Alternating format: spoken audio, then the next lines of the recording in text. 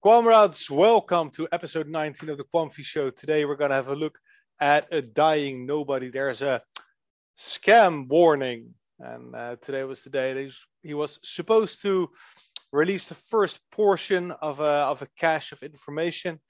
Let's see how that went. The SEC is taking steps to enforce crypto more. We're going to look at that news bulletin. SDX, SYX, so 6, has a new partner called Daura.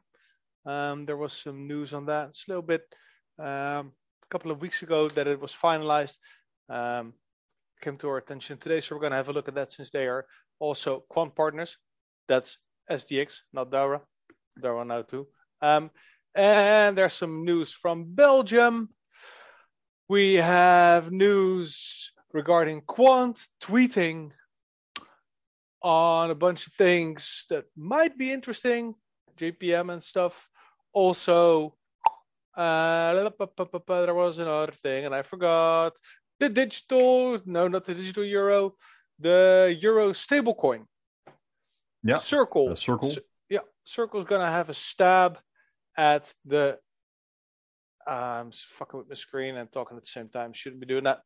Gonna have a stab at a euro as well. And they also have a bunch of exchanges already marked to get that, which is also really interesting. Yeah. It is hot. Tim and I both are a little bit cranky. I'm feeling bullish due to all this. To me, it feels like there's a lot coming. There's a lot going on. Well, let's just start with that I flipped some shitcoins. I still had some Shiba Inu. I had some Merit Circle, and I had some ApeCoin. And everything is obviously down 90% or more. And to me, yes. So I locked in those losses. Even Ape. We discussed Ape together. And I got QNT. So I have another 20-ish QNT added to my wallet.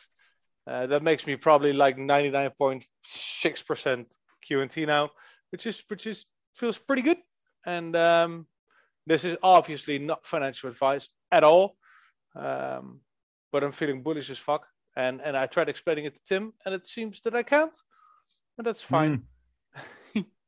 Nah, I mean, you are always bullish, so that's kind of the feedback told me that last Dutch episode we weren't that bullish at all.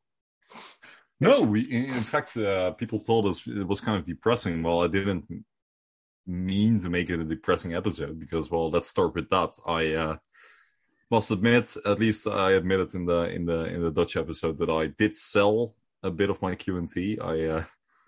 Jarno accused me scolded me for selling the bottom. Not sure if it's the bottom. The thing is, to be completely honest with you, I was 99% in QNT, even more. Less than 1% of my net worth was in fiat, and I wasn't sleeping so well with that. Not because I think that crypto is going to zero, but just because it's not giving me peace of mind to be 99% in something and just seeing it going back to levels where you started DCAing in. That's not very, very good for my peace of mind, so I decided to take a little bit out. So I sold, so I went back to 6 to 7% of my net worth being in fiat instead of 1%. So that means that I'm still over 90% in QNT in total. But it does give me a bit more of peace of mind. And what I simply did is that at some point around the $50 mark, I started to kind of YOLO all my remaining amounts on my bank account into crypto. And now we are back in this range. I was like, okay, probably I should just be taking back the amounts I just put in, as to not make a loss on that. Just have a little bit spare money in case things get worse. They might get worse. And if they don't, well, at the end of the day, it won't really matter. I think Jarno will buy an extra Lambo, and I can't have that. So that's just how I feel about it. Yeah, I And knew. the thing is, oh, sorry. No, I wanted to add that I nuanced my opinion on that as well. It's, I mean, I gave Tim a little bit of shit for selling the bottom. I mean, he kind of did, but mental health is important, and if it helps you sleep, it helps you sleep. And even I last week had thoughts, okay, if we're gonna take another 50 to 80% hit, which I do not see happening. But yeah, I said the same at €100, so don't take my financial advice. But I'd consider getting a job again. Yeah. I wouldn't actually work. I would just sell myself to the lowest bidder, the corner of a street, or something. Just kidding again. But yeah, it actually crossed my mind, and everybody has a kind of a breaking point. So I realized that I also have that, and I also realized that on the way up next time, I'm gonna take some profits. And like Tim says, and this sounds very nasty to some people, and we don't want to brag, but 100 QNT doesn't really necessarily make all that much difference with prices that are coming. I mean, if you have 500 or 600 or even more, taking profits could give a lot of peace of mind, or even taking some losses. And even if you have less than that, if your health is potentially suffering, or your relationship, something to consider. I become more and more susceptible to that. Yeah.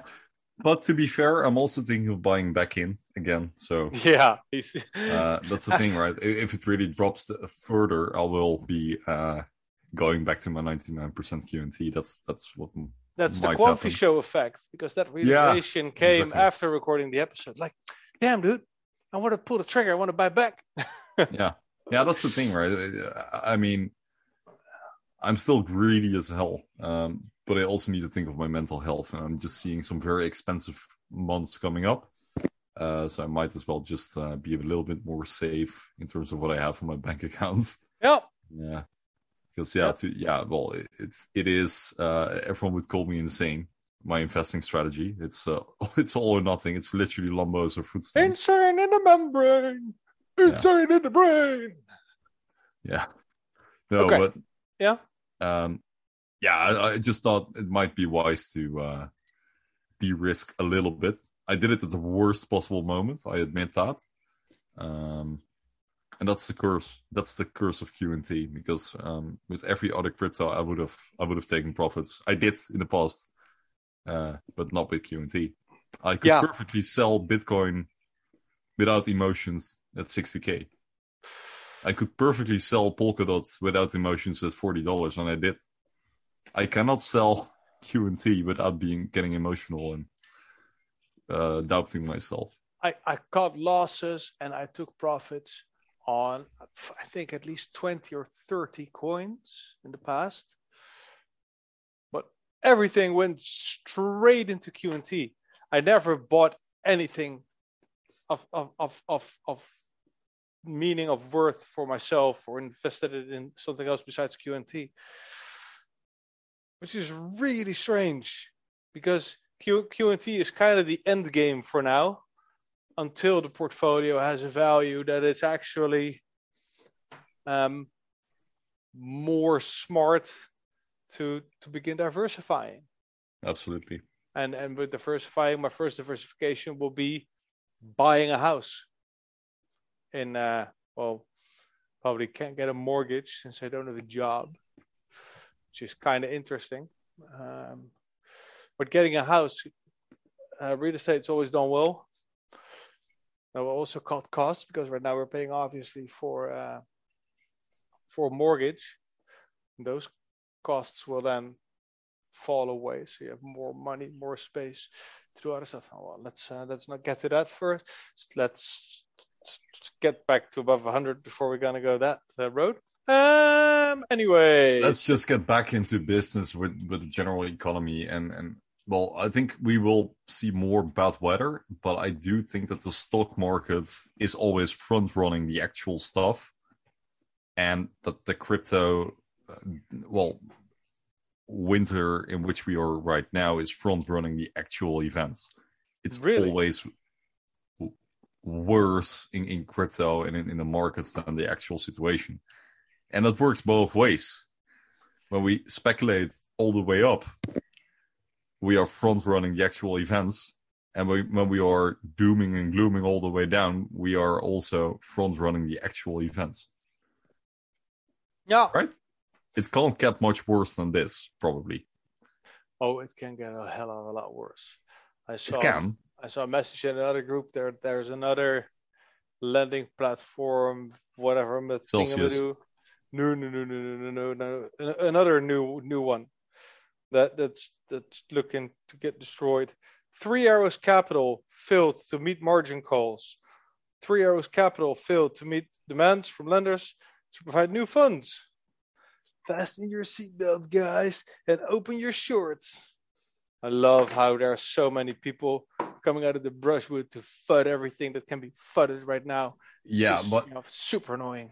Always be wary when the majority is bearish. Yes. The majority is never right in the stock market. Yep. Scam warning. Over a dying nobody crypto revelation. We tried Googling a dying nobody. This is a dying nobody with a 0, what you see here, because a dying nobody with an O was suspended. Then he made a dying nobody 2 that we actually looked at in a Dutch episode, and that's also been removed. So they're all being removed, and we found this on Fully Crypto, and it reads, a dying nobody, revelations, scam or serious? That kind of looks like our title of the last video. You guys know what it's about. Otherwise, go to the previous video on a dying nobody, savior or scammer or savior or something like that. This takes you through what is actually going on. I'm just going to read the headers. Telegram exploit supposedly allowed access. A dying nobody leak carries hallmarks of a scam. And then you see a bunch of tweets. What are the tweets? Almost took a dying nobody threat seriously for a bit. A. Why a staggered release? Classic marketing ploy. B. Claims are too fantastical. Essentially claimed everything except cannibalism and bestiality. My vote, there's a hidden agenda here. Oh, that was also kind of our points. Quick reminder, this is the next tweet. Avoid downloading zip files from untrusted sources. Obviously.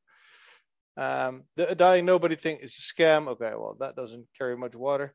And then Telegram Messenger, Telegram themselves. Obviously, an anonymous account made a baseless claim that they were able to access the contents of private group chats on Telegram. No such vulnerability has ever been found. This is likely a hoax with the intent to get users to download malware. And that's also what we said. If there are so few people aware of this, and Telegram hasn't come out to warn people or to at least notify people, Telegram would want to get ahead of this if this were actually real. If they had a backdoor and there was an exploit and there were actually caches downloaded and Telegram was notified as a dying nobody said they did, then Telegram would have wanted to get ahead of that, get ahead of the narrative and make sure that it comes out the way that they wanted it. And that obviously didn't happen. Dying nobody, nowhere to be found. Well, to be fair, it is the 16th. It's 21:18 in Europe, CET. So technically there's another 12 hours to go before Hawaiian time. No. I thought he was dropping it on the 15th of June. So he's already a day late. Oh, okay. And $1 short. Okay. Yeah. Day late, $1 short. Dying nobody.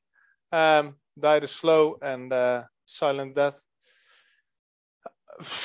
If there are any new developments, then we'll let you know. Yeah.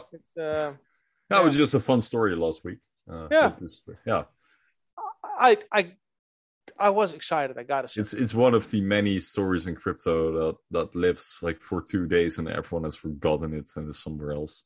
This market is this space is moving at the speed of light. We really are. Literally. I mean, we already forgot what happened to Luna.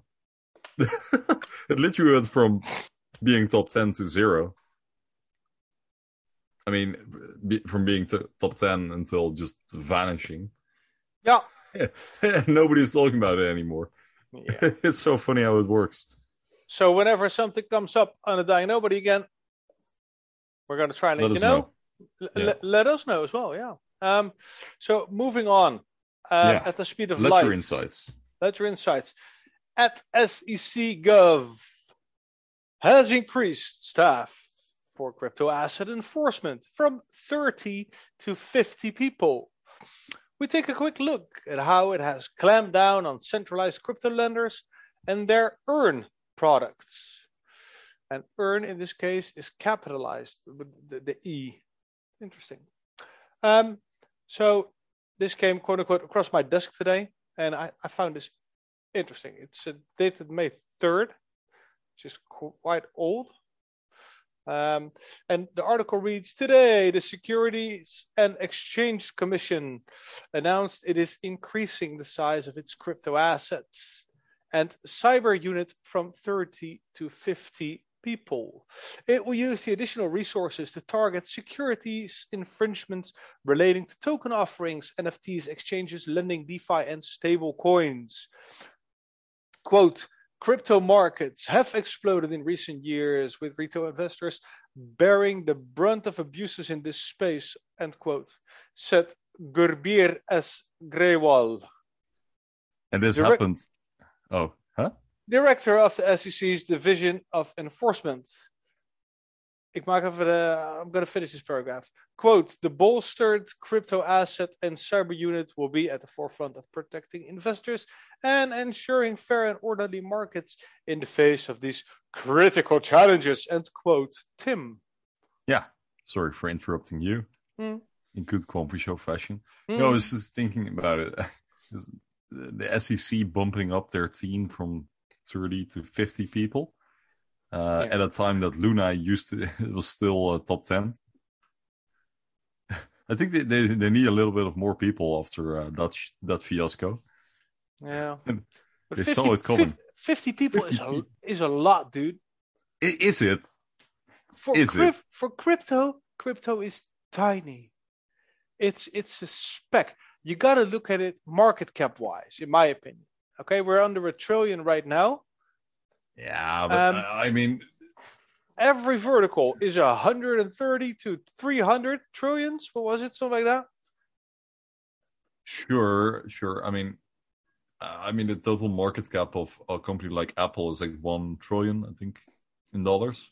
So let's say Google, Apple, and Amazon would already be double the crypto market at the moment. Yeah. So yeah, if you look at it from that perspective,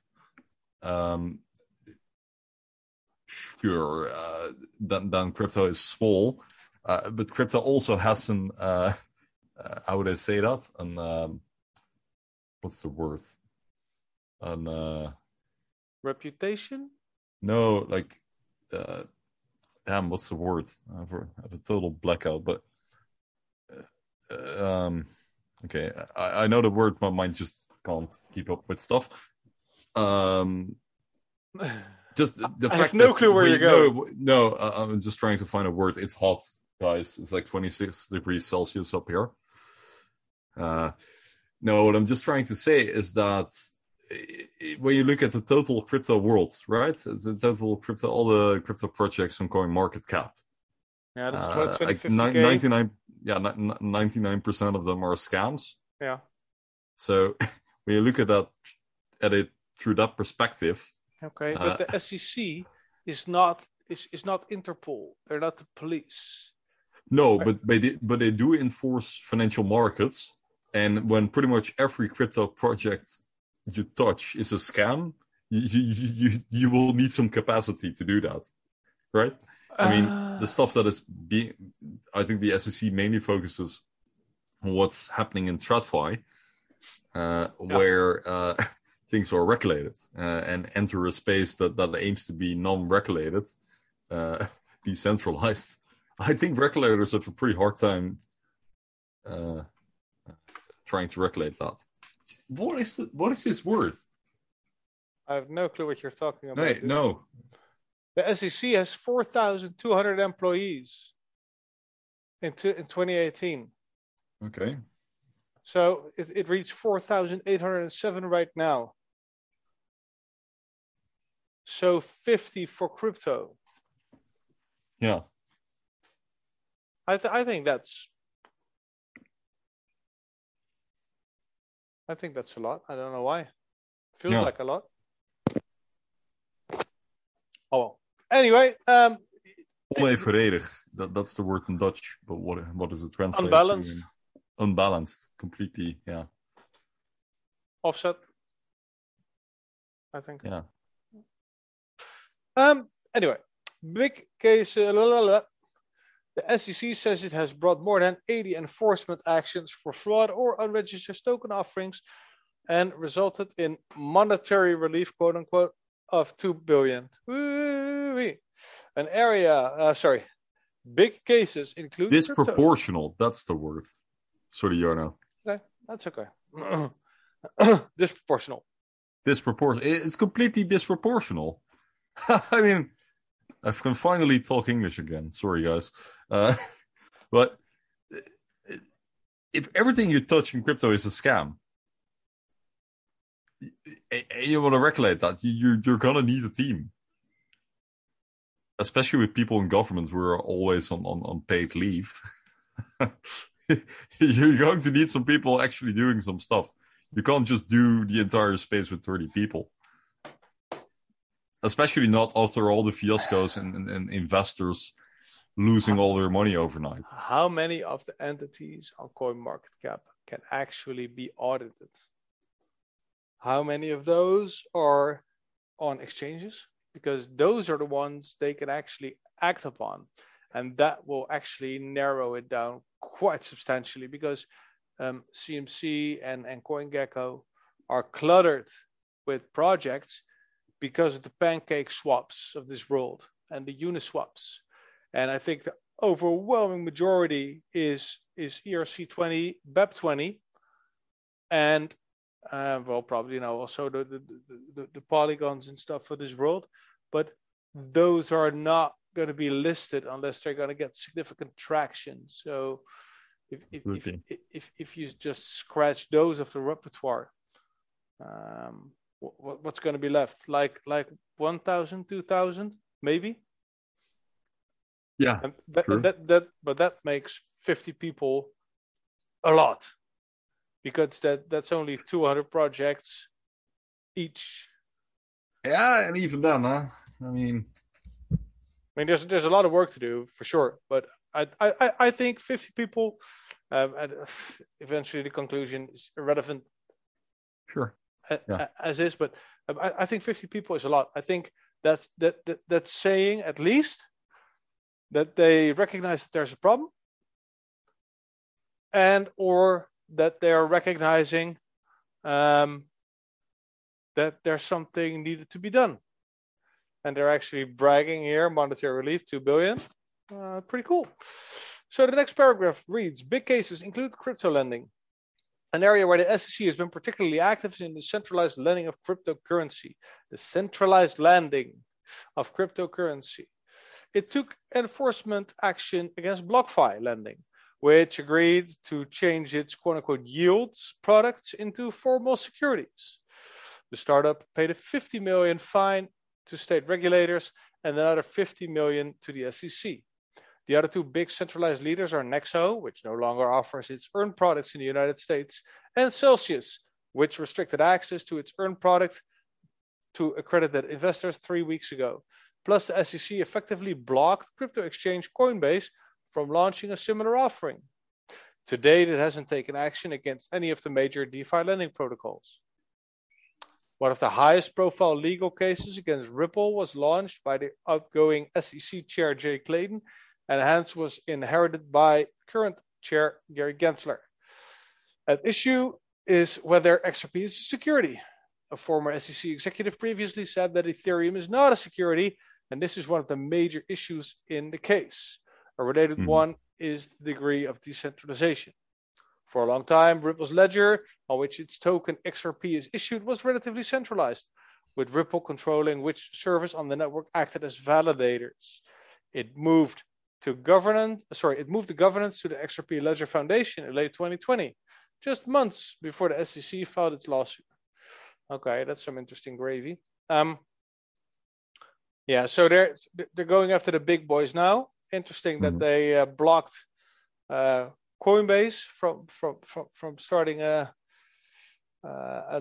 lending protocol. But yeah, so the SEC is making a name for itself, if that's the right term. Interesting, but we'll just have to see how this all develops. I think we're learning a little bit here that the degree of centralization, and that also corresponds with what the senator said in the episode we had last week, where we spoke about ancillaries or commodities. Closing a window, still talking. I mean, they made that distinction as well, saying that Bitcoin and Ethereum are decentralized, whilst others are centralized, but they're going to be treated as commodities nonetheless, but then they have to go to the SEC twice a year for having their books checked, stuff like that. Obviously, that was still also a draft, for lack of a better word. But it's interesting that I think this is interesting. Yeah, it is. Isn't Gary Gensler? I'm not sure about this. I just popped up somewhere in a back room of my mind. Isn't there somewhere a video with Gary Gensler talking about interoperability, or is it someone else? No. He was mentioning the need for interoperability, right? Yes. I'm not sure where he did that, but I'm pretty damn sure that there is a video out there from Gary Gensler somewhere in 2018, 2019 talking interop. It is some sort of government-looking building, maybe a courtroom or something like that. In my mind, at least. Yeah. Oh, so I'll look it up for you on Telegram. Cool. I'll do a bit of hunting. Yeah. Cool. So decentralization, the amount of decentralization is going to be most likely one of the bigger parts of future regulation, which is, like I said, I find it fascinating.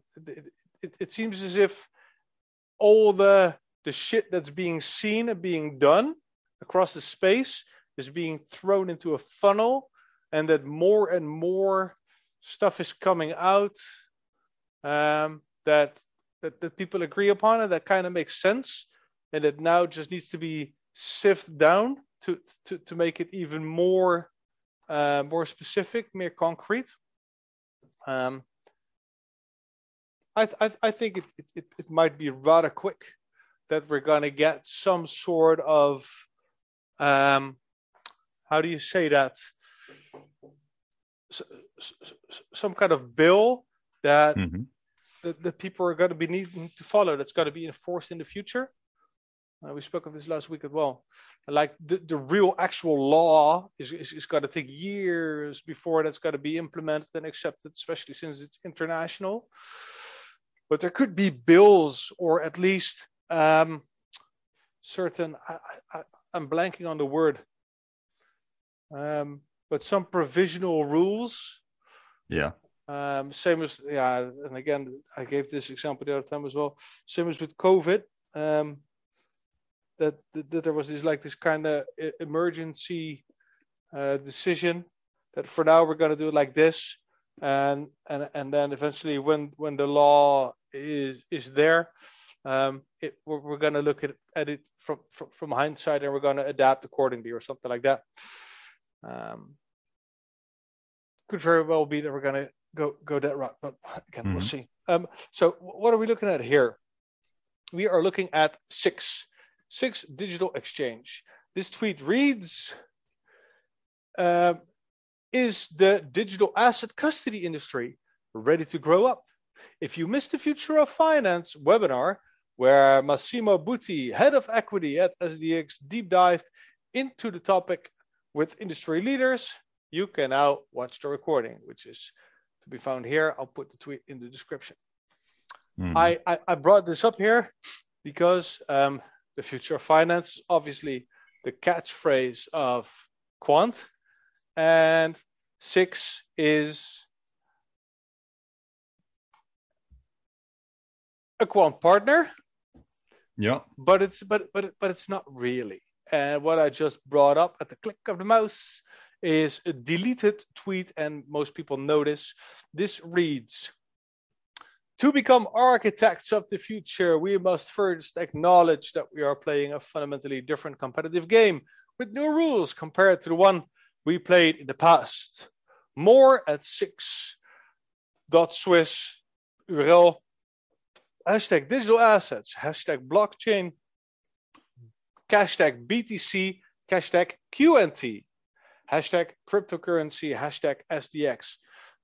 This tweet existed for maybe 10 minutes, and then it got taken down and it got reposted without the QNT and without the BTC, which is interesting. That in itself, maybe somebody was just too eager. But then I remember that happened and everyone was screenshotting it. Yes. Whenever somebody comes across stuff that looks too good to be true, always screenshot it, especially if it's by Quant themselves. Crawl their web page. Yeah. And then this tweet popped up like a couple of weeks, months later. This was from June 28th, 2021. It is a poll, and it reads, what do you think it will take for hashtag blockchain, hashtag interoperability? Read our review here, sdx.com/blog/interoperability. Let's discuss. And it has three options. Option A, a mindset change. 2, tech advance like Quant. 3, not needed, move on. So yeah, 95% chose for tech advance like Quant, got 532 votes. With 23 hours left to spare. This makes the other tweet a lot more juicy, a lot more believable.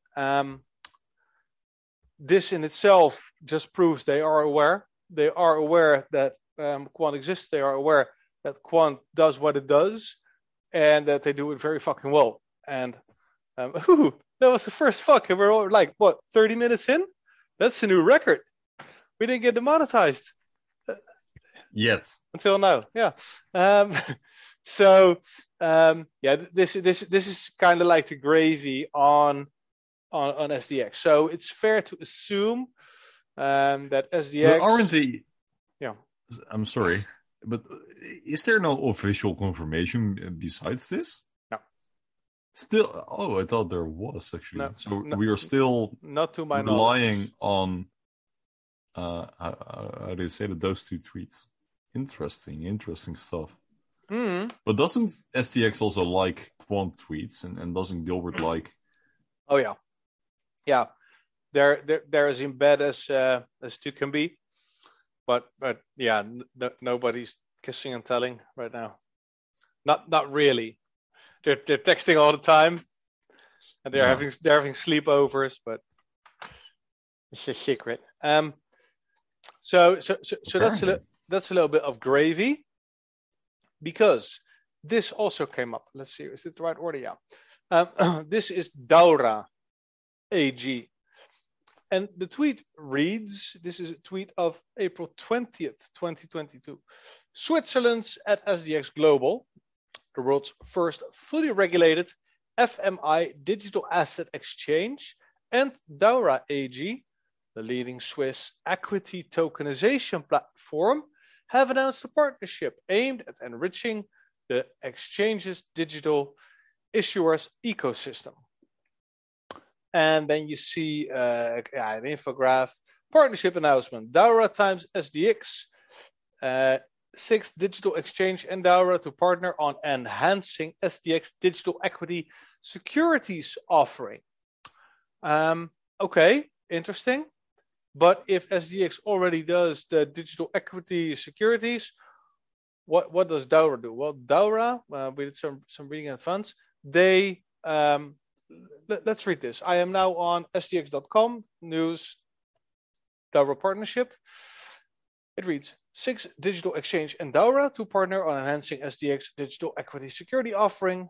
The world's first fully regulated FMI equity platform announced a partnership aimed at enriching the exchange's digital issuers ecosystem. As a result, companies on Daura will be able to issue digital equity securities seamlessly. I always get moist with this word, seamlessly, in SDX regulated central securities depository. This sentence alone is that makes me moist. Not gonna lie. In today's markets, companies can and do stay private far longer than ever before. I found this interesting as well. Using distributed ledger technology, DLT, and partnering with innovative fintech firms, SDX provides issuers with tools to support their funding journey from startup to maturity. Since 2018, by issuing their digital shares on Daura, in which SIX was a strategic early investor, 55 Swiss companies have tokenized their shares and raised over 17 million Swiss francs from a community of 3,900 registered users. This new partnership with SDX will enable Daura's SMEs to issue private bankable securities in SDX centralized depository and access secondary liquidity while managing their share registry and cap table via consolidated workflow. So why is this interesting? Because Daura concerns themselves with private companies wanting to create equity or to sell equity. Example, company I worked for, Backify, they had an offering on CoinMetro. They did a fundraise, so decided, let's get our company valued at a specific value. Mosquito. Got it. Got it. I'm getting better. So they got a value initially. That was 10 million. And then they got a certain amount of shares, outstanding shares, and they decided to offer a portion of that equity to the public to raise funds. And since it is not, same as Quant, a public company, but a private company, that could make things a little bit more complicated or not. Maybe it can make it easier, but you want to do everything and it being above board. You also want to provide a platform. Well, Backify used CoinMetro and Ignium. And Daura does this in Switzerland. So they digitize equity and they do it with SDX, and now obviously that works both ways. And since Quant is partnered with SIX SDX, this is kind of also a little bit a Quant partnership. And I think that's because of this seamlessly regulated stuff going on. I think this is being achieved with the help of Overledger. Yeah. Tim is nodding. Do you have something to add on this, Tim? Not really. It's just another partner, another company. Yeah. In all the verticals we have, and since nothing is concrete here, it's interesting to watch. But it's also important to take into account that this is something we are probably affiliated in. Yeah, right? definitely. So, I can hear you still. Yeah, well, with things like this, and I'm not sure how this would work, but it is interesting to kind of study those companies and look for the keywords that kind of activate us, right? When they use certain terms, certain Gilbertisms, that is where it gets juicy, and then you can we might see the affiliation of Overledger in this company. Yeah, and we're going to do that more often, because what's going to happen is Quant uses the top-down principle. So they're going to grab the big boys, they're going to partner with those, and that's just going to be that. And then there's not going to be much news anymore, because if you bank SIA or Nexi or whatnot, every bank that just joins Nexi is just another partnership, is more transactions, more liquidity. LagChain, same story. We banked LagChain. Yeah. And with that, we can share the screenshot as well, because I think that's new, right? I mean, I'm not sure if it's new, but we just became aware of it. I wasn't going there quite yet. Okay, then we'll keep it for later in the episode. Yeah, because where I wanted to go is that we are going to have to indulge ourselves more and more with the partnerships of partners. And I know this feels kind of arbitrary or looking for things to talk about, but exploring an ecosystem. Another example, Simba Chain came up with the new thing. They're going to tokenize the Air Force or something like that. I'm probably butchering this. Maybe you can try and look that up. Tokenize the Air Force.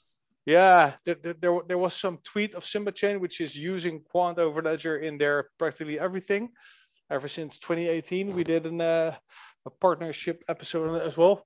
But they came out with some news today that they had a new partnership. And to many crypto folk, that will probably sound like, yeah, isn't that interesting? Or is that really interesting? And I think it is. I do think it is. And if you look at what I highlighted here, it reads, quote, "This partnership with Daura represents a milestone shift in the way our industry functions.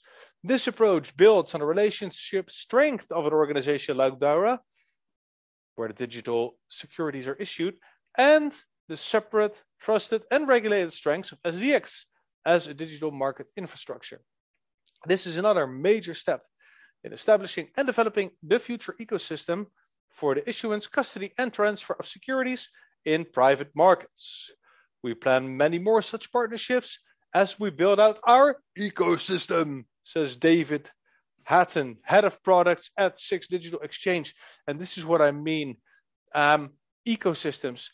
Companies want to create ecosystems. They want to expand. They want to grow. And this is what Quant does. It connects ecosystems with ecosystems. They're adding another building block to the digital asset ecosystem with SDX Central Custodian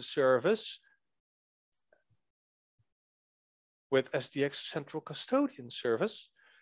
And Daura's digital share register, a seamless end-to-end integration of SME and startup shares into the banking system will be possible, according to David Nunes, head of SDX. The expansion of our equity ecosystem aims at establishing a robust infrastructure that supports companies on their funding journey from an early stage to IPO.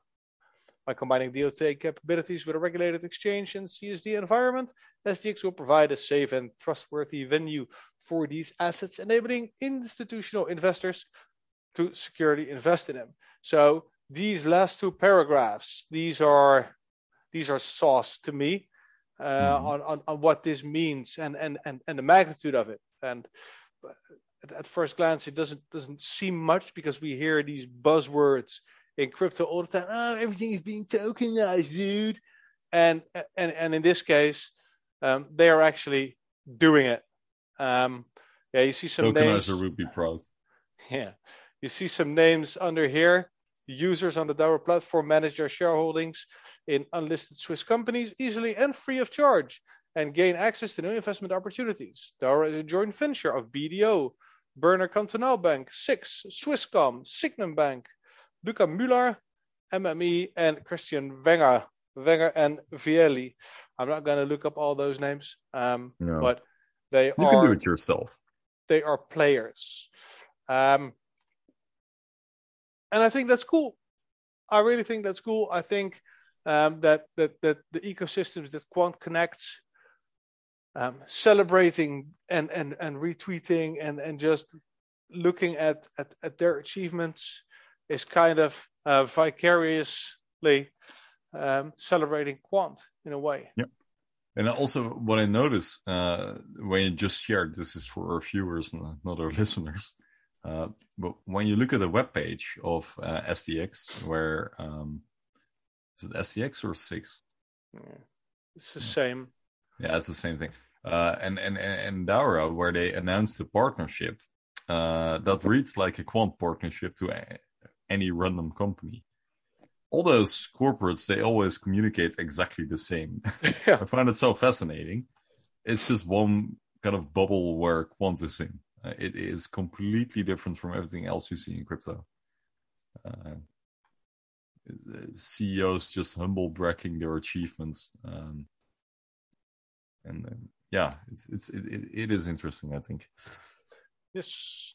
Okay. Huh? No, you were going to say something. No. Do you want to continue on 6 or can no. Okay. I do not want to continue on 6. I have KBC Bank lined up, and I still have the Quant tweets lined up, but if you want to add something, please do. Yeah, well, I did find the Gary Gensler clip. Oh, that's cool. That's cool. Yeah, Sure. So okay. So let's first go to Gary Gensler. Gary Gensler? Yeah, and he because I remember that video. It was somewhere from 2018, and I've seen it pass left and right because people put snippets from it all over the internet. Let me look it up. I have it here. I think somewhere. Okay. Yeah, I'm just clicking buttons at the moment. I think I can share this. Okay, so now you can see. And this is a video dating back from, can we see that? We cannot, but fall 2018, but it doesn't specifically show the date. Interesting. Anyways, this is from late 2018, and Gary Gensler is giving a talk to a department from MIT. The YouTube channel is called MIT Open Courseware, and it has been viewed 6 million times, roughly. Now, he addresses the issue of, the DLT and money. That's what the video is called. And he more specifically addresses the issues that the financial sector is running across nowadays, and how DLT might play a role in that. And in the part that we will listen to, if the people in the Confu Lounge are right, because someone just said, well, it's timestamped at around this point. He will talk about interoperability. Shall we just listen to him for a bit, Jarno? Are you okay with that? Yeah. Sure. Hit it. Yeah, I'm just starting randomly a bit before the timestamp. So interesting. Let's see what Gary has to say. I'm optimistic, but there's still a bunch of performance and scalability issues. Privacy and security. Blockchains, by their nature, are public. So they're not fully censorship resistant, but there's a lot of innovation about making them more private. But then that makes the public sector a little nervous. Interoperability, they don't necessarily work yet with other legacy systems or with each other. The internet, one of the great innovations of the internet, it became interoperable, that all of these different websites could kind of speak with each other. Governance is a very big issue we'll talk about. And one of the things about governance is it's hard to update the software of a blockchain. Because if you create a decentralized where no one's in control, no one can collect economic rents, you also don't have sort of somebody with the ability to necessarily update the software. And we'll talk later about how Bitcoin updates its software and what Bitcoin core developers are and so forth. But Facebook, you do know one thing, though they're a company that collects a lot of profits and economic rents off of their 2 billion members, they know how to update their software. It's a governance issue that's a real life a challenge. And that's why the financial sector says, I'm not sure this works, this is ready yet for me. And then thus, what are the commercial use cases and what are the public policy issues? So right now, the financial sector favors permission blockchains versus permissionless. This is going to be about 4 weeks from now. We'll kind of go through these two differences, but I want to just frame this briefly. Permission blockchains have a known group of people who actually participate. The half of you that said you've owned Bitcoin, you know it to be something where anybody can update the ledger. Permission blockchains, you can't do that, in essence. You pick the 3 or 20. The Australian Stock Exchange is updating their clearing and settling. Pause this for a bit. I want to see you again. But this is interesting what he says. Right? Yeah, definitely. It is. It is. I'm really curious what you're going to say about this. Yeah. I was expecting him to talk about interoperability. He just touched upon it. I do think the governance aspect is very overlooked by crypto folk. And the example he gives here is Facebook. Facebook, they just push an update. And with that update, everybody get GIFs. Everybody can use a GIF, an animated picture or whatever you want to call a GIF. And if they want to take it away, they can just push an update and it will happen. If you want to make Facebook decentralized, you're going to have a big fucking problem, because then you're going to require some sort of governance model, some form of democracy to be run first, to either accept or reject gifts. He gave the example for finance. So if you're going to decentralize like you did with Bitcoin, and you want to make the Lightning Network in this case accessible to everybody or whatever, and obviously the Lightning Network is a little bit more complex than that, I learned last week. But you're going to need permission. You're going to need a majority to push that. And if you can't get that, then shit's going to get forked or it's not going to happen at all. So if you're going to look at a company like Oracle or SIA or God knows what, and you do not have a centralized entity in between, let's call them the Treasury or QNT, that has the control to push updates through, but then you're going to have a problem. Example, a computer game I love to play, Rust. And there's other games like that as well. There's like the centralized developers at FacePunch. Those guys, every first Thursday of the month, now they do it twice a month, but they're going to push an update. And if you want to keep running the official FacePunch servers, meaning vanilla and then you get achievements and all those things. Then that Thursday, all those servers go down at 10 p.m. CET, because everybody needs to update. And the same goes for all the non-official servers that also run Oxide, which is like for plugins and cheats and stuff. Then they all need to update the update from FacePunch, which is being pushed, and then you're gonna need to update Oxide as well. And everybody needs to do that. Some servers do not, but if you then update stuff on your end, then some servers won't work with you anymore if you use certain other things. So you're gonna get discrepancies in what works and what not. And if you're gonna get that in finance, and this is the point that I'm trying to make, you're gonna have a problem. Because in Rust, you're simply not going to be able to build a specific wall or a specific trap, or you can't see a certain animal or whatever. But in finance, you're going to have a big fucking problem. If somebody sleeps in and forgets to update, or even worse, there's a backdoor or there's another problem, and an update needs to get pushed ASAP because otherwise people's funds are compromised, you cannot wait for a fucking majority.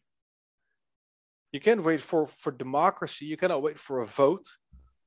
When some dude in the basement with a hoodie is actually wreaking havoc on your infrastructure with a big smile on his face while his mom is screaming at him while he's banging on his keyboard full of crumbs of donuts and shit. Mountain Dew. Yeah.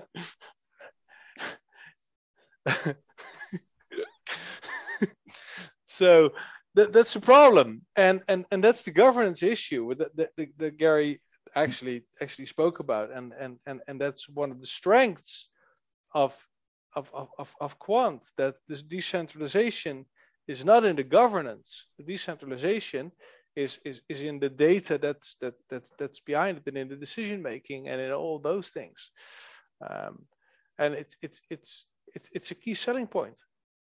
Same as the fiat token, absolutely positively 100% needed, but the clients don't have to touch it. Key selling point.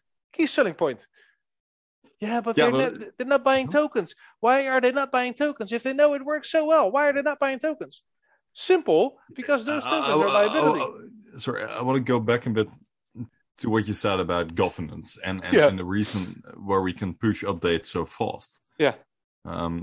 That really it works in our advantage. And then Gensler continues about, the entire discussion about public networks and permissions. Yeah. And just, it's really the advantage that you say, well, we can push updates. If there is anything wrong with Overledger, we can immediately issue an update. And sure, you could say for Bitcoin it kind of works, and if the network can't really go down because everyone has a backup of the network somewhere hiding in their basement. Sorry, I found it funny. Anal probe in their mothers. Yeah, exactly. They just plug in and upload it. Yeah. Okay. Yeah. I'm a professional thinker, so I'm seeing it. But that is really the big advantage for us. But I was actually hoping for Gensler to talk about the issue of legacy systems and that they kind of need to move forward, and that is where he would touch on interoperability. But he did say also one thing, and that is kind of, actually I should just watch the entire part and let you guys listen to the snippets. Now doing it in typical coffee show fashion, you just will do it on the fly. On the fly, because I can't be bothered to watch the entire thing. That's true. I'll be completely honest with you. I feel the same a lot of the time. Yeah. But he does make a very valuable argument still also about, and that is where it kind of pointed at interoperability, and that is how the internet came to be. If those websites couldn't communicate with each other, the internet would have never worked. Yes. It would have become, just a protocol, I guess. That wouldn't have had mainstream adoption. It simply would have stopped existing, and Yeah. because there were separate internets, there it was never gonna not become the internet, because people always want to connect. They always want to connect, and it's the same with what happened with Facebook, Instagram. That there would always be some sort of way to share cross network, if that makes sense, because people always want that. People always want everything to be interoperable with everything. Fucking every Xbox game is now playable on just about any new. Oh, well. Let's move on. Do you have more? Xbox? Yeah, I don't know. Do you have more by Gary? We can watch him for a bit. Sounds okay, like but it's going to be interesting because I find it a little bit lectury. Then we'll move on, I guess. Okay, let's move on. We'll get back to that if it's interesting. If we find something else, let's see. Foot ABC, on the gas. Belgium bank. Yeah, I found this, and I found this interesting because there was a discussion in the Dutch group, in the NLBE group. Did that hurt your ears? Group. In the group, about how hard it was for some community members to actually get their money from crypto exchanges into their bank accounts, let alone getting it into their filthy little claws. Because a lot of banks are just scared, and banks are scared because of the regulator. Grote groepsdiscussie. Yeah. Now, they're scared because the regulators don't know fuck about fuck.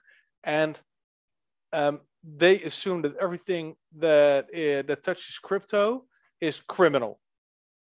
And the banks, as a result, well, technically nobody does this assumption, but everybody thinks that somebody else is thinking that they are thinking that it could potentially be money laundering related to crypto or whatever.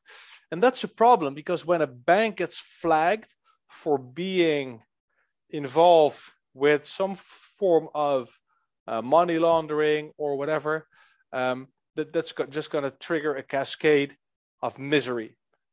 Example, I worked in a store, and I needed to check bills if there were counterfeit. If I would find a counterfeit bill, and we would then I would accept that accidentally, and I would then put that money into the bank, because every now and then you need to deposit. If a counterfeit bill is found, the shitstorm that ensues from that will simply shut down your entire operation for the duration of it, and that costs a lot of money. So whenever crypto comes up in Belgium, at least that we know, banks are scared, and problems begin, because banks will simply refuse the money, in many cases, getting sent from Coinbase to your account. You cannot even receive it in your account, because Coinbase is like throwing it your way, and then your bank is just shutting the door and taping off the mailbox, and the money simply cannot get in. So that was the story that person told us, and that person told that problem occurred at many banks in Belgium. And then this article came up, and it reads: Belgium's at KBC Group Bank has unveiled its blockchain-based Kate coin using blockchain for programmable money. And I was like, wait, what? So I opened the article, and it reads: Today, KBC Bank unveiled the Kate coin, a blockchain-based e-money offering that can only be used via the KBC mobile app. Its first large-scale test with 8,000 KBC employees takes place this weekend. This article is from 7 hours ago. Interesting. The bank was keen to distance itself from stablecoins, given the closed-loop nature of Kate coin. Initially, the coin can only be used to pay for KBC banking and insurance services, but it plans to partner with some of its enterprise customers and others to use it in the KBC mobile ecosystem. KBC said it is preparing for the future with its new offering, citing the new world of Web3 and NFTs. The in-house developed system has programmable money features. That means it's possible to use code to control the money's functionality, such as what it can be used to pay for during a specific time period. During this weekend's trial, employees participating in the festival can use it to pay for snacks and drinks. More generally, the functionality is initially restricted, so the coin is not transferable between KBC customers, nor can it be exchanged for euros, even though it is backed one for one in a segregated account. Instead, users will receive the coins for loyalty as rewards. For example, if someone purchases a particular product, invests in a socially responsible fund, or takes out a loan for an electric bike, which is considered a sustainable activity. Quote, the customers who want to use the Kate coin don't have to do anything. They automatically receive the Kate coins in their Kate coin wallet in KBC Mobile, and Kate, digital assistant, keeps them personally informed when they receive Kate coins, how long they can be used, etc., said Eric Lutz, Chief Innovation Office, KBC Group. The solution uses the enterprise blockchain Hyperledger Fabric, which plans to host some of the nodes outside of KBC. With the Fabric channels and private data collections, we can keep confidentially and comply with GDPR, said Dirk Hermans, Innovation Manager, Blockchain Lead at KBC via email. Meanwhile, KBC has quite a bit of blockchain history, including as an instigator of WeTrade, the trade finance platform backed by a dozen banks and IBM, started insolvency procedures last week. It's also involved in another digital payment solution, Finality, owned by 15 major banks and the Nasdaq. In October, Finality is launching a platform that enables interbank payments backed by central bank money, starting with pound sterling. This is the first bit is interesting. Then the middle bit is a little bit, yeah, okay, that's cool. Sounds like the social credit system. I beat you to it. I knew you were going to type something in the comment about it. Yeah, I'm talking to you. Just don't. Sorry for that. There's always those people. But in the end, ladies and gentlemen, interesting. KBC, instigator of WeTrade. WeTrade is also with the quant things. And the Finality is most likely also with quant things, because isn't Finality a partner? What you see here is a quote from Gilbert Verdian. We speak to Finality a lot. They are a settlement technology. We can interoperate Finality with all blockchains. That was in Telegram. You can find it in main. Link in the description. So yeah, Finality is at least on Gilbert's radar, and knowing Gilbert's track record, he most likely at least kind of banked them in some way, shape, or form. Not really evidence, I believe, but it's interesting. Hyperledger Fabric and Hyperledger. What's the other one? Or was that Hyperledger Fabric? They also use Quant, or at least we're partnered with, or they're using Quant for interop. So bank, Belgium, tokenizing things also, talking about Web3 NFTs. There's more going on, and even a country as strict as Belgium, my examples prior to this, are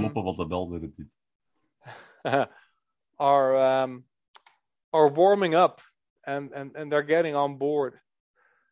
This is interesting, I think. What is your opinion, Tim? Actually, I didn't kind of slept on the entire article. I mean, it's nice that a Belgian bank issues some kind of coin. But then I read the part about Finality. I was like, wait a second. That's us. Yeah. And then I found it especially interesting that they said, well, Finality is launching something in October. Yeah. Can we have a brief look on it?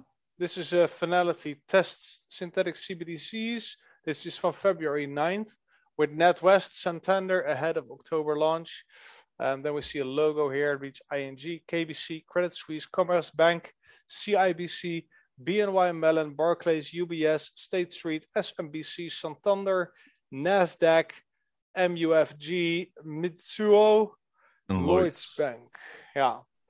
Ahead of I its missed launch, this back in February, so let's talk about it.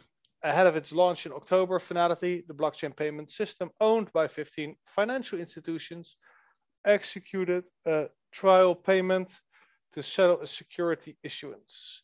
NatWest acted as dealer and issuer for the pilot transaction, and Santander invested in the digital assets. This proof of concept involved two separate blockchain networks, the Finality ecosystem testnet for payments and the public Ethereum blockchain on which the digital security was issued. Both networks are Ethereum based. This is you want me to do the entire thing? How long is the article? Because if it's the longest, not super very long. No, let's go for it.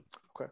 The debt was issued using Daura's automated workflow solution at Hara, which has worked with Finality since early 2020, helped develop the Finality ecosystem testnet. The key feature is that it's backed by money held in the central bank account, making the settlement token a synthetic CBDC. However, the company prefers to position itself as a payment system.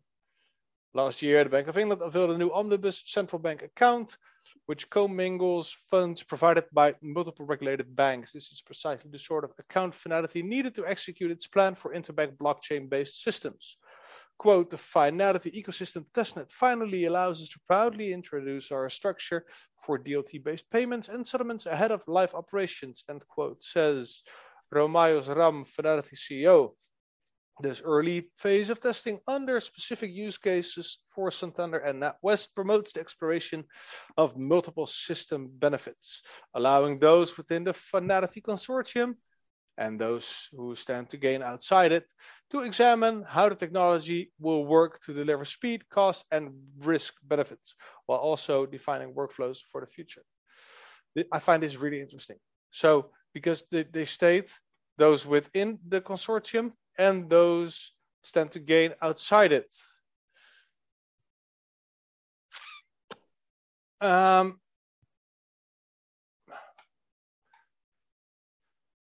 We spoke about once in one of the first episodes about how the interoperability works, and I asked if I speak with you and I use Overledger for my interoperability, do you also need Overledger for interoperability?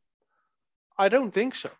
I think that's the beauty of Overledger, is that even if you are on Apple and you do not run Overledger, I can still use my Microsoft and talk to you, because Overledger makes it your language when it leaves my gateway, if that makes sense. What? Overledger makes it my language. Yeah, but that means that I do not think that both ends need to use Overledger per se.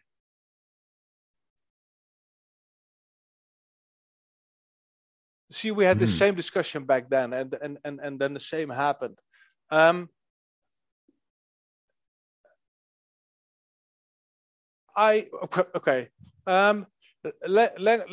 interoperability. But would that mean to make it a bit more concrete? Would that be like when you are using like a Word document or a PowerPoint or whatever, that you can put it on only read, right? And then only read or an edit version, so that if I want to communicate with you and I'm not using Overledger and you are, that I can kind of work together with you, but when I actually want to do stuff, I need Overledger for it. Is that what you're trying to say, or is it different? Because you lost me here. I'm saying that no matter what you throw my way, I can read and write and understand because I have Overledger. And whatever you need, I can provide for you because I have Overledger, even if you do not have that. Yeah, okay, but if I want to do stuff, I need Overledger, right? Well, no, why? I'm simply presenting stuff in your language, in your format.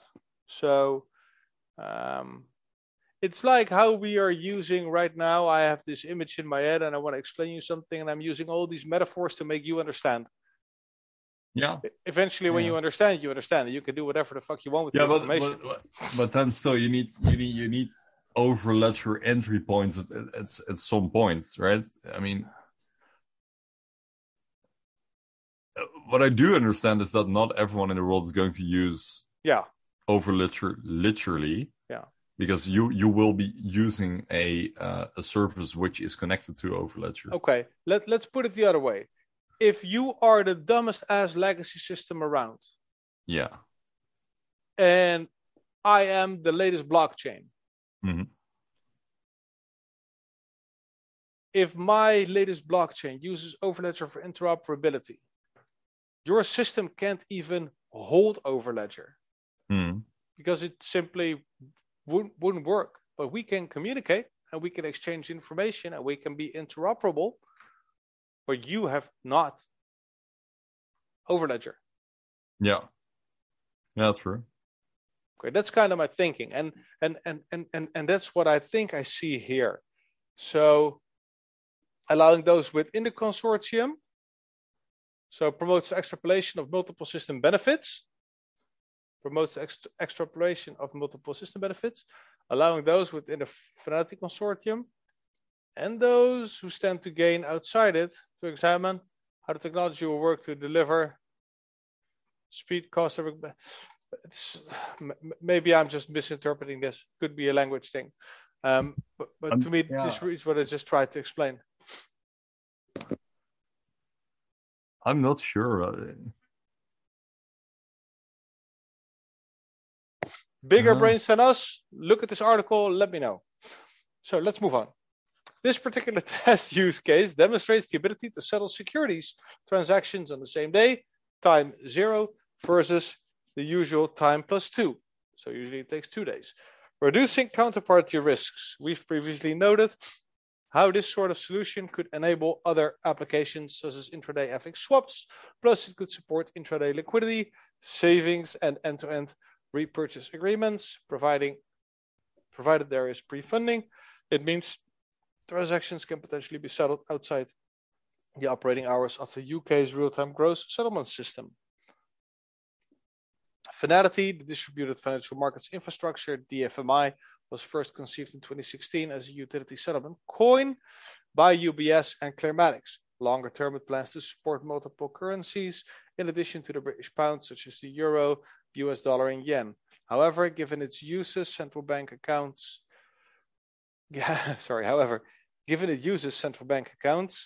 it needs the green light from each central bank.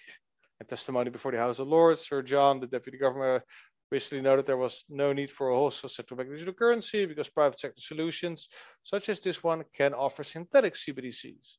Notably, Santander is one of the Finality's investors, but NatWest is not.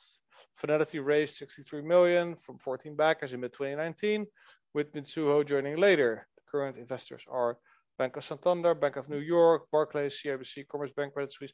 These are all the ones we just named. So this was that article. I do not have much more to say about this, except for that these consortiums and these settlement things,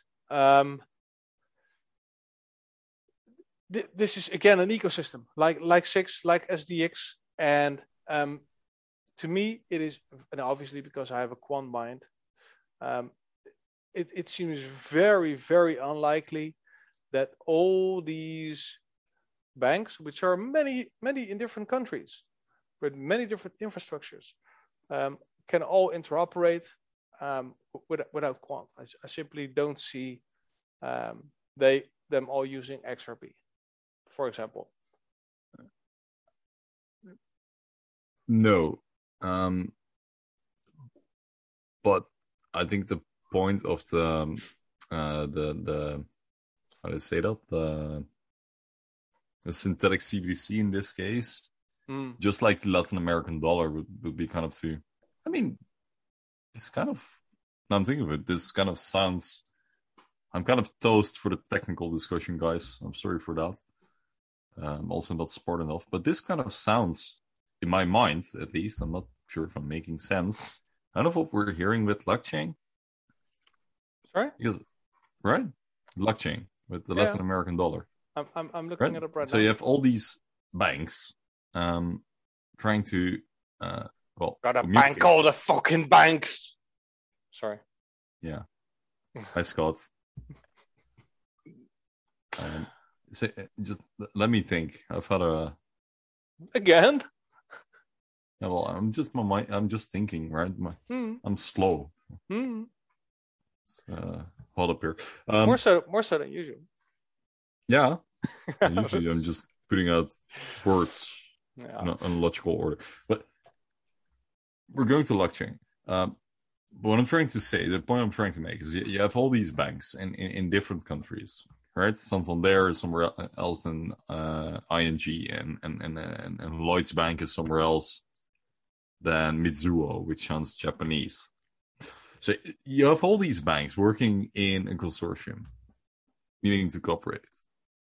And the same thing is what we're seeing with blockchain, where Gilbert confirmed last July or June last year that they're building the Latin American dollar. It sounds the same to me. So here they are launching a synthetic CBDC, and in the other case, they are launching a CBDC.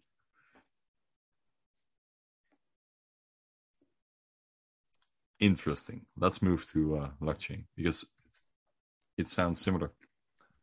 We found something on a website about blockchain and the International Development Bank Lab. The IDB Group, International Development Bank, is the leading source of development finance. The IDB Group is the leading source of development finance for Latin America and the Caribbean. It helps to improve lives, providing financial solutions and development expertise to the public and private sector clients. The group comprises the IDB, which has worked with governments for more than 60 years, IDB Invest, which serves the private sector, and IDB Lab, which tests innovative ways to enable more inclusive growth.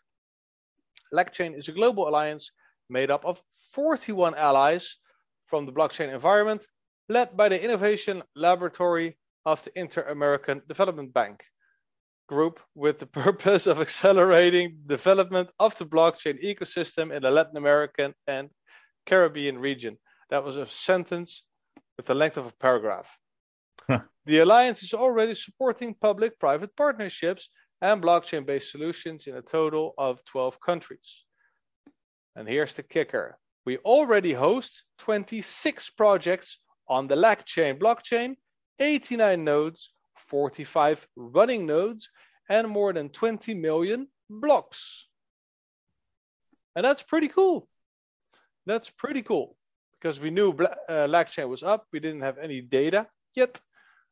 We know the Latin American CBDC is going to come next year. But this is the first recent kind of update we had. And I know dashboards. Yeah, no, it just pops into my head. There is already a LACChain dashboard. There is already a LACChain dashboard.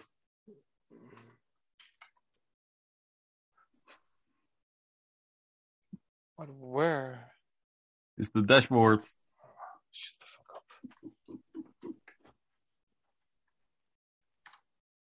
fuck up. Sorry. Yeah, I'm getting pretty annoyed by that. Whenever I read the word dashboard on Telegram, that's how it sounds in my mind. You always see the same people saying it. And they always... Here it is. The dashboard. Test environment. LangChain has been offering testnet networks since the beginning of 2019. Currently, the main network uses Hyperledger BSIF technology and is preparing for the launch of an EOS technology-based network. Our networks do not have a transactional cost, require identification of all participants, establish responsibility of each node and operation in the entity that administers it, are scalable in terms of transactions per second, are highly decentralized, robust, transparent, and open, allowing for the deployment of private channels that work as sidechains, have a clear governance model, and allow for the deployment of nodes in any infrastructure in a simple manner. What are you waiting for to deploy a node in our LangChain piece of network? Join a network where tens of entities are already deploying their applications and use cases in Latin America and the Caribbean. So what you see here is the network status. You see a total nodes. This is testnet. 114 nodes, 77 organizations, 301 blocks. And the latest block was block 40,599,195. Average block time interval is 2.004. This is an interesting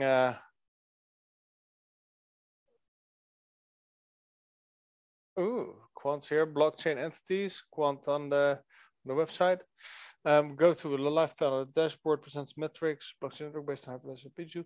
So this is testnet. This is not the real thing. So it's interesting to see on the website, at least of Quant, that there are also transactions on the live network. Here on the bottom, you can see all the partners that are also engaging with this. Let's move to the euro, because the LangChain was a nice little snippet in between. Circle are putting in work. Circle are putting in work because they are going to create a euro. So USDC issuer at CirclePay is launching a euro-backed stablecoin from the US at the end of June. The euro coin is set to be backed by euro-denominated reserves held by financial institutions regulated in the US, at Sandali reports. Then when we click on this, oh, that was accidentally the Dying Nobody link. No jokes. So this is the CoinDesk page.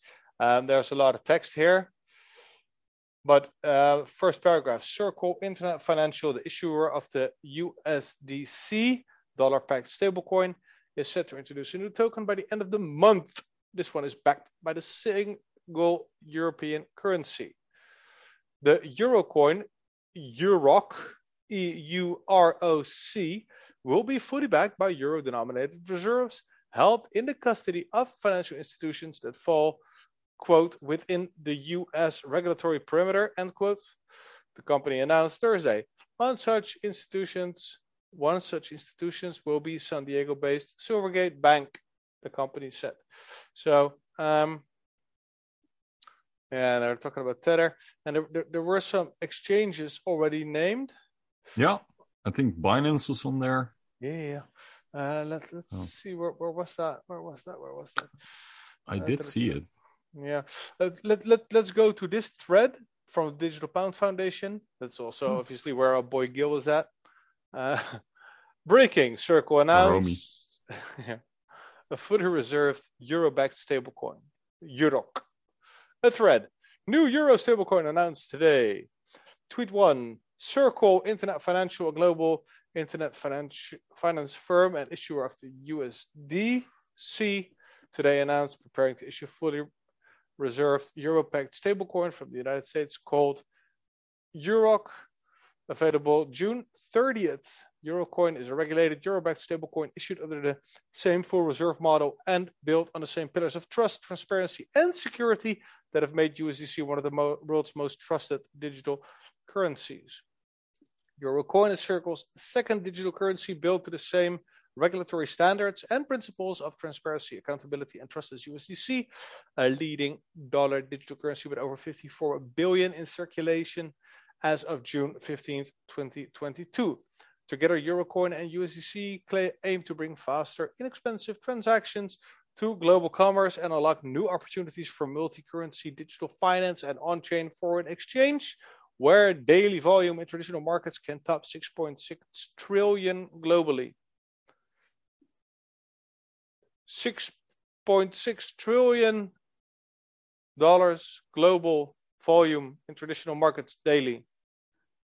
Yeah. 6.6 trillion. Bitcoin, 50 million on a good day. Bitcoin. I remember when we got the news about SoftBank, I think, in Japan. Is it SoftBank? I think so. And then they were discussing the total value of Forex that's being traded daily, how huge it is. Yeah. It's on our radar, and we are it's one of our key markets. Yeah. Imagine even like 1% of that going through Overledger daily. Yeah. Oh, there's got to be more than a couple of percent going through Overledger, trust me. Let's see. Eurocoin will initially launch on the Ethereum blockchain starting on June 30th with support for additional blockchains expected later this year, which is really interesting because in our last episode, we talked about USDC potentially being an MLT, a multi-ledger token, since we are kind of sure that the MLT patent has been filed by Quant. And Coinbase, we are pretty sure being a partner with us, and with Coinbase we mean Circle because of what Gilbert said.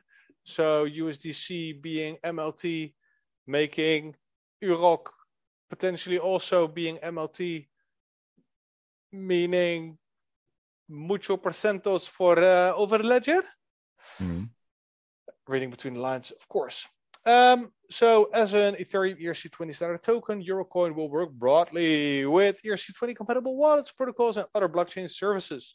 A number of ecosystem leaders will support Eurocoin at launch, including Anchorage Digital, Binance US, Bitstamp, Compound, Curve, Cybavo, DFX, Fireblocks, FTX, Huobi Global, Ledger, MetaMask Institutional, and Uniswap Protocol.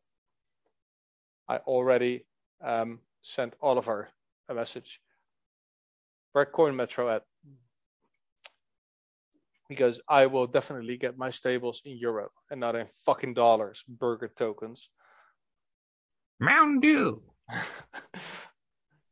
Eurocoin will be available to institutional customers via a free Circle account starting June 30th, 2022. Developers can begin integrating with Eurocoin smart contract today, ahead of launch. To learn more, visit circle.com. So this is pretty cool. I am excited. I despise the dollar. I despise that it's the world reserve currency. I think that there should be coming an IMF coin or something like that. That's like, and I said this before, that's like a new coin, which CBDCs can easily do. Make it the average of the yen, yuan, euro, and dollar, and the pound. Let's pull that island in as well. And just average all that out and make one coin. And use that as the global reserve. Yeah. So we can trade with that. That gives nobody all the power. All the power. So the power is distributed. And so you will eat the bugs. Yes. No, but that will distribute power, and that will kind of keep everybody honest, but it will also not burden a specific country because, and I do not quite how to formulate that, but the US is also burdened by being the global reserve because there's always a push and pull, and that means that whenever their export is attractive to us, then it is really that means that the dollar is weak, and that means that importing for them is really expensive. So that also makes stuff a lot more complicated, and especially since the US has hundreds of trillions of debt right now. as soon as the dollar tumbles compared to any other currency, their import struggles, then they have problems. Yeah. And so they are also incentivized to keep the dollar strong so that other countries are weak against it. And that just makes everything, in my eyes, more corrupt. And that's as far as I want to go on macro, because I don't know fuck about fuck. I think most economists don't really know. I mean, it's so complex. Everyone has a stake in it. Back to Q&T. This is too complex. Definitely. I remember I ended up being in a discussion between two guys who are in TradFi, actually when I was a student. And I definitely don't have a background in finance. But those guys, my friends, they do. And they were just discussing the option of going for one global currency.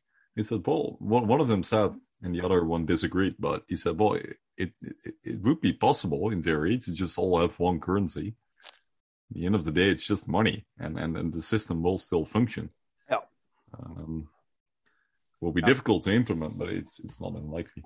I think it will be Bitcoin though, or XRP. Yeah, now the issues arise when you need to, and we talked about this with the lag chain dollar, the Latin American dollar. How are you going to have a fully backed coin, global, Bitcoin, when not every economy has equal strength or can even keep up, if you know what I mean. So how can you trade? I mean, you're still gonna need the local currencies, because if you can only divide a coin up or a currency up so many times. If you need to buy something for €1 in some parts of the world, you can only buy 100 of those things, because they won't have change for €1. Mm-hmm. So that's where problems begin, and that's also why CBDCs or whatever, or those kinds of things will mostly run it. Let's move on. So what we see here, I think it will be Bitcoin though, the global. Yeah, definitely, or UST. XRP, I think dude. US Terra. That seems to be a very stable. I do hear good things about Tron. Now, I'm taking the piss. Quant has been tweeting today. Yes. Quote, we may be having a crypto winter, but we're definitely going to have a blockchain summer, says JP Morgan's Sushila Raja. Next tweet. They were all in sequence. Blockchain, quote, blockchain is an elegant solution to many problems, end quote, says Lawrence Wintermeyer, chair at Global Digital Fi. Quote, it will help improve capital markets, everything from brokerage to settlement, end quote. Hashtag FT Future Finance, hashtag blockchain, hashtag capital markets. Quote, in 2020, I could not say the word tokenization. I would have been laughed at, end quote, says ADDX CEO Oi Yi Chu. Quote, today, banks like JP Morgan, everyone is experimenting with blockchain, but the question is, how do we create interoperability? Question mark, end quote. Hashtag FT Future Finance, hashtag blockchain. Next tweet.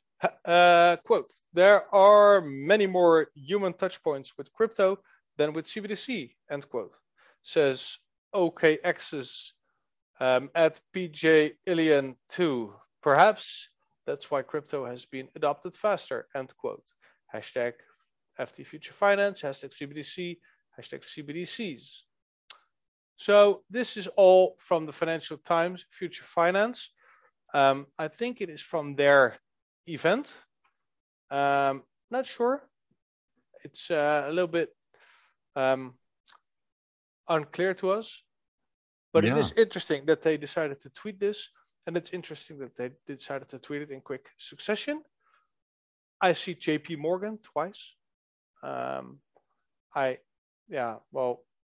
if it quacks like a duck, JP Morgan coin is a duck. Tim, anything to say on this?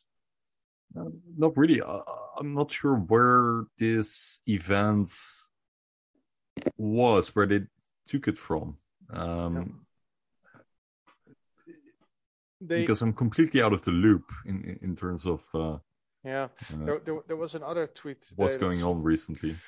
Here, as LDN Tech Week draws to a close, we salute our fellow UK tech startups and scale-ups that share our belief in innovation and ambition. That was yesterday. Yeah, Hashtag and there's LTW. More. There's more. There's a link. There's a hyperlink. Yeah, you can click this one. I think we won't get. What? There's a hyperlink, but I think we can click it with quant. Oh. You never know. I mean, Gilly V might be out for your quanties. Fucking savage. To unlock the power of blockchain for everyone by delivering interoperable ecosystem and real-world solutions that simply work, lowering costs, enabling new businesses, and mitigating risk. Ready to take your first steps into the future. Our vision. We're working towards an empowered, interconnected world. Well, this is just a quant website, so you can dive in if you want. I want to address one more thing, and that has to do with prices. Because, let's see, Coin market cap, Bitcoin is almost $21,000 again. Ethereum was below 1K even yesterday, I believe. Let's see where our precious quant can be found. It's probably somewhere position 80. I like your German alter ego, actually. Should keep it. I like it more than your French one. You also have the Scottish one. You have a lot of... Yeah. I love my accents. Your German one is... I actually considered once to go the voice acting way because I love doing these things, but it's I'm scared. I don't dare to audit and stuff. Never mind. It's just your safe space on the internet. Go for it. Yeah, exactly. The safe space on the internet. Nobody's watching. It's all good. No. So what we see here is 45 euros for Q&T, and I cannot see anything though. I'm just looking at myself. Yeah, that's the problem, Tim. No, thank you. So we have $45 and 45 euros. Something. Dollars. $8. Is the dollar and the euro Something's the same? Fishy. What? Is the dollar and the euro the same right now? No, it's not. It's not. Really? It's just a glitch on. No, it's not. Barely. It's a glitch. Yeah, it's a glitch. It's 95 cents. Dude. Yeah.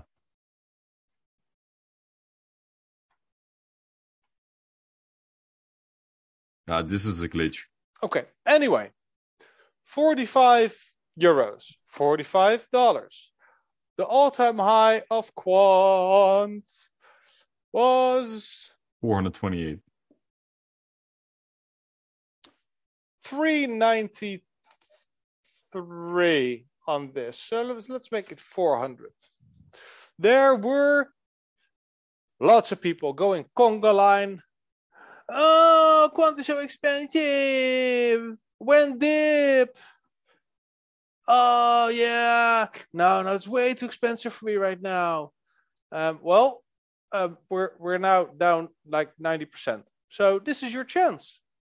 And I am really curious how many of the people that were actually crying back then are also crying right now. Because you shouldn't be crying right now. You should be fucking celebrating. You should be buying Q&T.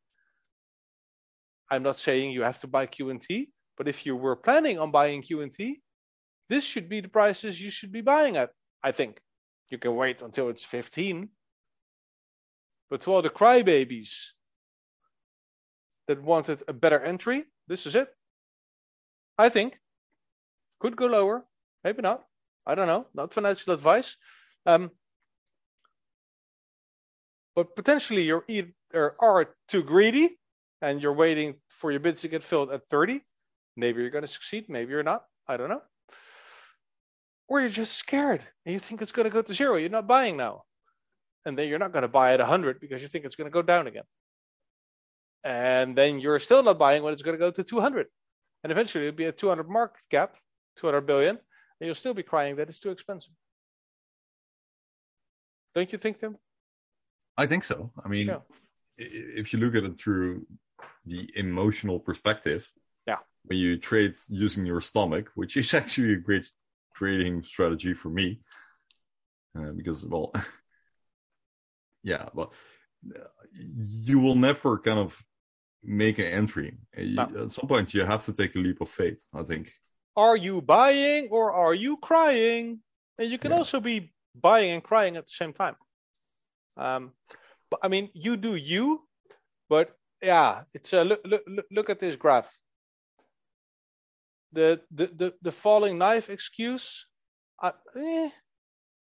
maybe it still goes. Not so sure. We're lower than where we were a year ago. Coming months going to be pretty interesting in my book. I added another couple of tenths of a percent to my wallet again. So I'm now like 99.6% QNT instead of 99. God knows what it was. But yeah.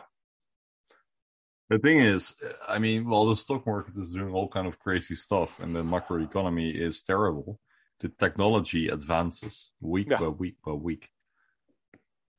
That is the fundamental difference. We trust the technology. We are in it for the tech. We are in it for the technology. Yeah. Buy or cry. Yeah. Or not. But don't come. There was a guy. There's always a guy. When quote unquote pumped back to about $50 again. Oh, my bids didn't get filled at 39.2. Blah, blah, blah, blah, blah, blah, blah, blah, blah. Like, dude, why don't you fucking just market buy on 40? Who cares? If you want the coins and you have the faith and you know where it's going, I mean, I can understand kind of if you're trading, and you want to get the best price possible, so you can then sell it later on again, like a trader. Mm-hmm. Then you want every cent to count, but missing the boat's also shit. Oh well. I'm done. I am done too. I think Bitcoin is done for as well. I see it dipping again. Oh really? Yeah. Oh really? Is it going down? It's not a 5% down.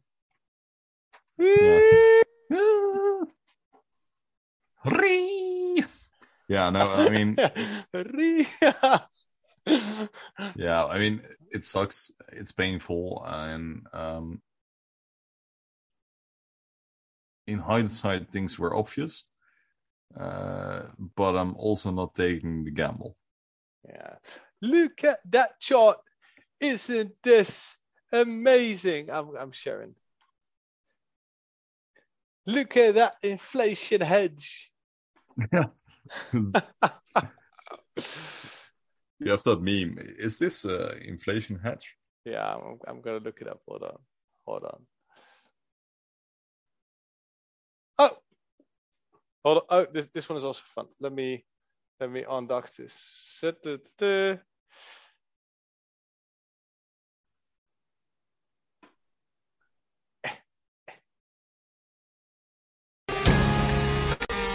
you'd be rich by now. Well, we all said you'd be rich by now.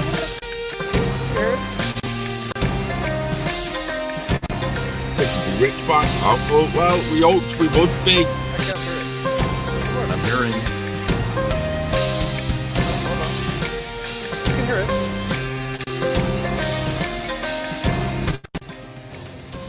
Was that music? Yeah. Yeah, that was still running in the background. Said you'd be rich by now. Well, we hoped we would be. And if we'd have picked the right fucking horse, I wouldn't have sold the QNT. Sorry. Motherfucker. God. You know this one, right, Tim? You know this one, right? I do. I was just listening through your music while hearing Scott rip headphone users. What was I listening? Black Sails main TV team, Twilight Trio. I think people my daughter and I listening love pirate music. Yeah, go people ahead. didn't expect that. Well, if you're still here, respect. Here, this is it. Hold on. We're getting demonetized again. Yeah, definitely. This is Kate in our group. She sends gifs of people with their asses. That's what Kate's all we about. were mooning. Yeah, this is lovely. It is kind of like a cartoon. 4 pictures. Top left, inflation is a man holding a knife, and the hostage with the knife to his throat is me. You see an old man calling, "Bitcoin, help!" Bitcoin comes running up, holding a gun, walks up to me while I have a knife on my throat, and then shoots me in the head. And I laughed at this really hard. Let's make this the thumbnail. This is priceless. Anyway, this is Asshole. yeah. So I'm done. I want to thank everybody for watching and listening. If you made it all the way through here, you are a deity to us. We appreciate this very, very, very much, and highly encourage to leave a thumbs up or a thumbs down, depending on what your opinion is of this show. Make sure to make a suggestion. Let us know where we fucked up, what we did well, how we can become better. If you have suggestions for guests, maybe you know a designer. Somebody who likes to help us out. Present the Quamfy show, maybe on the socials, on the Instagrams, maybe some merch or stuff like that. Maybe reach out. Let's see if we can do something together. Our designer quit, so we are looking for somebody who wants to help us out. Besides that, really appreciate you watching. Tim, anything to add? Nothing really. We'll see you next week. There will be another Quamfy show in a week. And I had contact with a guest that was pretty recently here, and there could potentially, in the not too distant future, be make a reappearance. Yes, but it's also going to be a little bit of a different discussion. It's going to be with 2 guests, potentially. Oh. So that'll be interesting. We'll see how that goes. If you want to be on the show, let us know. And for now, go buy the QNT and stay Quamfy. Stay Quamfy.